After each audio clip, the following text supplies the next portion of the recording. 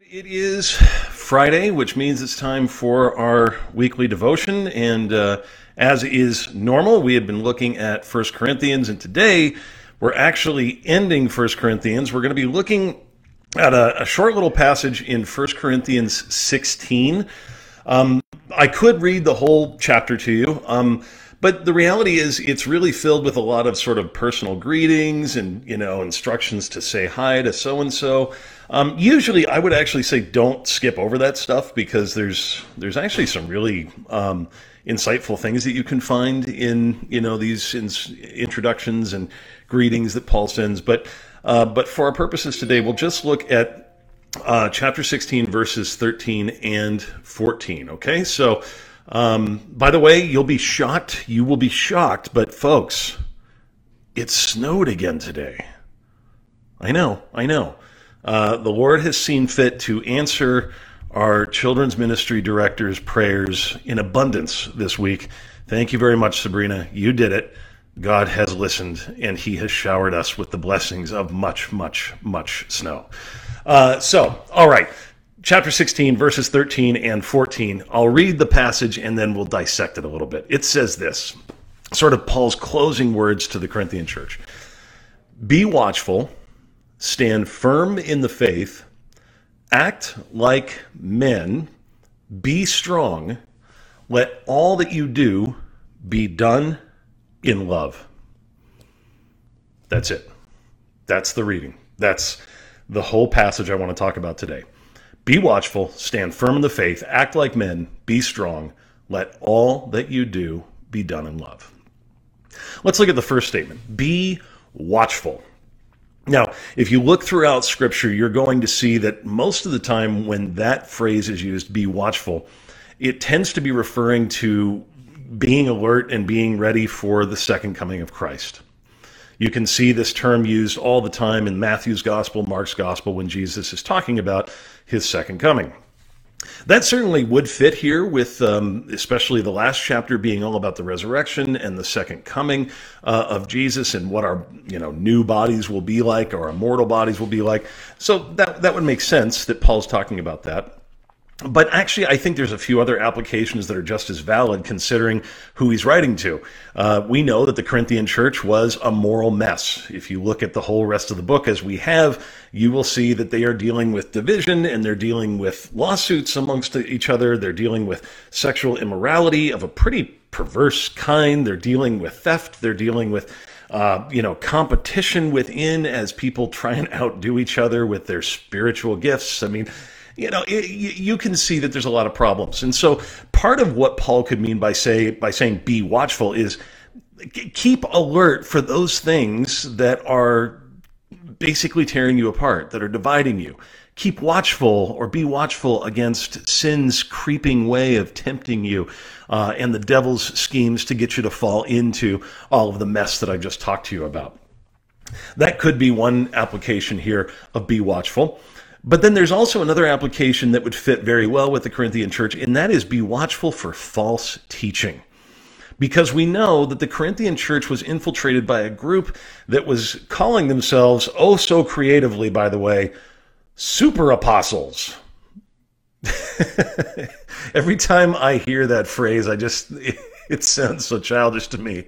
It's like, well, yeah, okay, sure, you've had Paul come and preach to you, but I'm a super apostle. Dun, da, da, da, got the cape on and all that stuff. But it's silly, but in fact, people were taking them seriously, and they were being drawn away from Paul, and they were starting to doubt Paul and starting to doubt the message of Christ that he shared.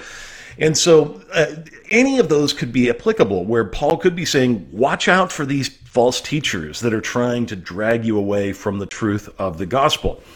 And that application would work because the very next words he says are, stand firm in the faith, be steadfast in the faith. Now, what is the faith? Well, if you go back to chapter 1 and chapter 2 of 1 Corinthians, you're going to see Paul describe the faith as really the proclamation that Christ crucified and risen is enough. that is the very heart of the faith, and that is in fact the very thing they are being tempted to leave behind. They're being tempted, as so many other churches are in the early church, and in fact still are today, to add something to the finished work of Christ in order to be real Christians or super Christians or whatever the case may be. And so Paul could be saying here, make sure you don't leave the very, very heart of the gospel, which is Christ crucified and risen is enough for the forgiveness of your sins and to sustain you as a Christian. That's certainly the way I read it. Don't let anybody drag you away from that core message of the faith. And then Paul says these words, act like men. Now, that's not a phrase we might hear too often in our day, but I think we know what it means. It had the same connotation back then as it would in our modern times. The idea was be brave, don't back down, act like a man. I can't help but think of a scene from the first Godfather near the very beginning when the Frank Sinatra-esque singer Johnny Fontaine comes and visits the Godfather and is weeping about the fact that he wants a movie role, but he can't get into the movie because the director won't let him. And Marlon Brando just gets so tired of seeing Johnny Fontaine cry that he drags him up and he smacks him and he says, "You can stop crying and act like a man." Well, there's a sense in which Paul is saying that to the Corinthian church, like, be tough, don't bend over, don't give up, stand firm in the faith, be strong.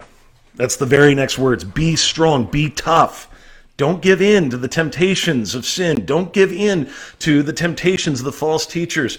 Be watchful for this. And so, you hear this statement here, and by the way, when he says act like men, it doesn't mean be a man. It just means be strong, be tough, be brave. But when you hear this, when you think of, these terms of being firm, being strong, acting like a man, the natural tendency is to think of bravado. The natural tendency is to think of, I guess the way that we tend to think of strong men in movies that we see, the John Wayne types, the guys that won't take anything from anybody and don't need anybody else. And so it's actually a little stunning that Paul's description, the very next words he says in connection with what it means to act like a man, to be strong, to display that you're firm in the faith, that you're watchful, is to, in fact, let all that you do be done in love. Now, the word there for love is, in fact, agape. It's that sacrificial love. It's that love that goes all the way on behalf of another. And this is the great secret of Christian faith. And I shouldn't even say it's a secret. It's just something that's sort of counterintuitive to us. The way that Christianity displays its toughness is by a willingness to love all the way, to serve all the way, to do whatever it takes to show our neighbors that we're here for them, to show our fellow Christians that we're here to serve them, that it's not just about me, it's not just about my, getting ahead, but it's about all of us together. It's about me doing whatever it takes to show love. Indeed, Jesus Christ is the epitome of what it means to be a man. He is the manliest man to ever live. And yet, what does he do?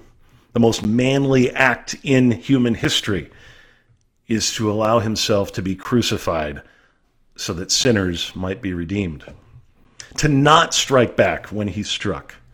To not give in to the powers of the flesh that would so easily allow him to call down armies of angels to wipe out his enemies. But no, to love his enemies to the uttermost, even so much that he would make them into his friends. That's what it means to be strong. That's what it looks like to act like a man, according to Christian faith. And that's what I hope we can do as we've gone through this letter to the Corinthians, this first letter to the Corinthians. Because Jesus Christ has forgiven us, who were his enemies. Jesus Christ has emboldened us, who were his enemies. And Jesus Christ has empowered us. He's forgiven us, he loves us, and he'll sustain us to the very end. So that's sort of Paul's closing words to the Corinthian church. He says a few things after that, and he says a few things before that, but really that's kind of his closing message, and I think that's a great way to close out our time as we've looked at this letter.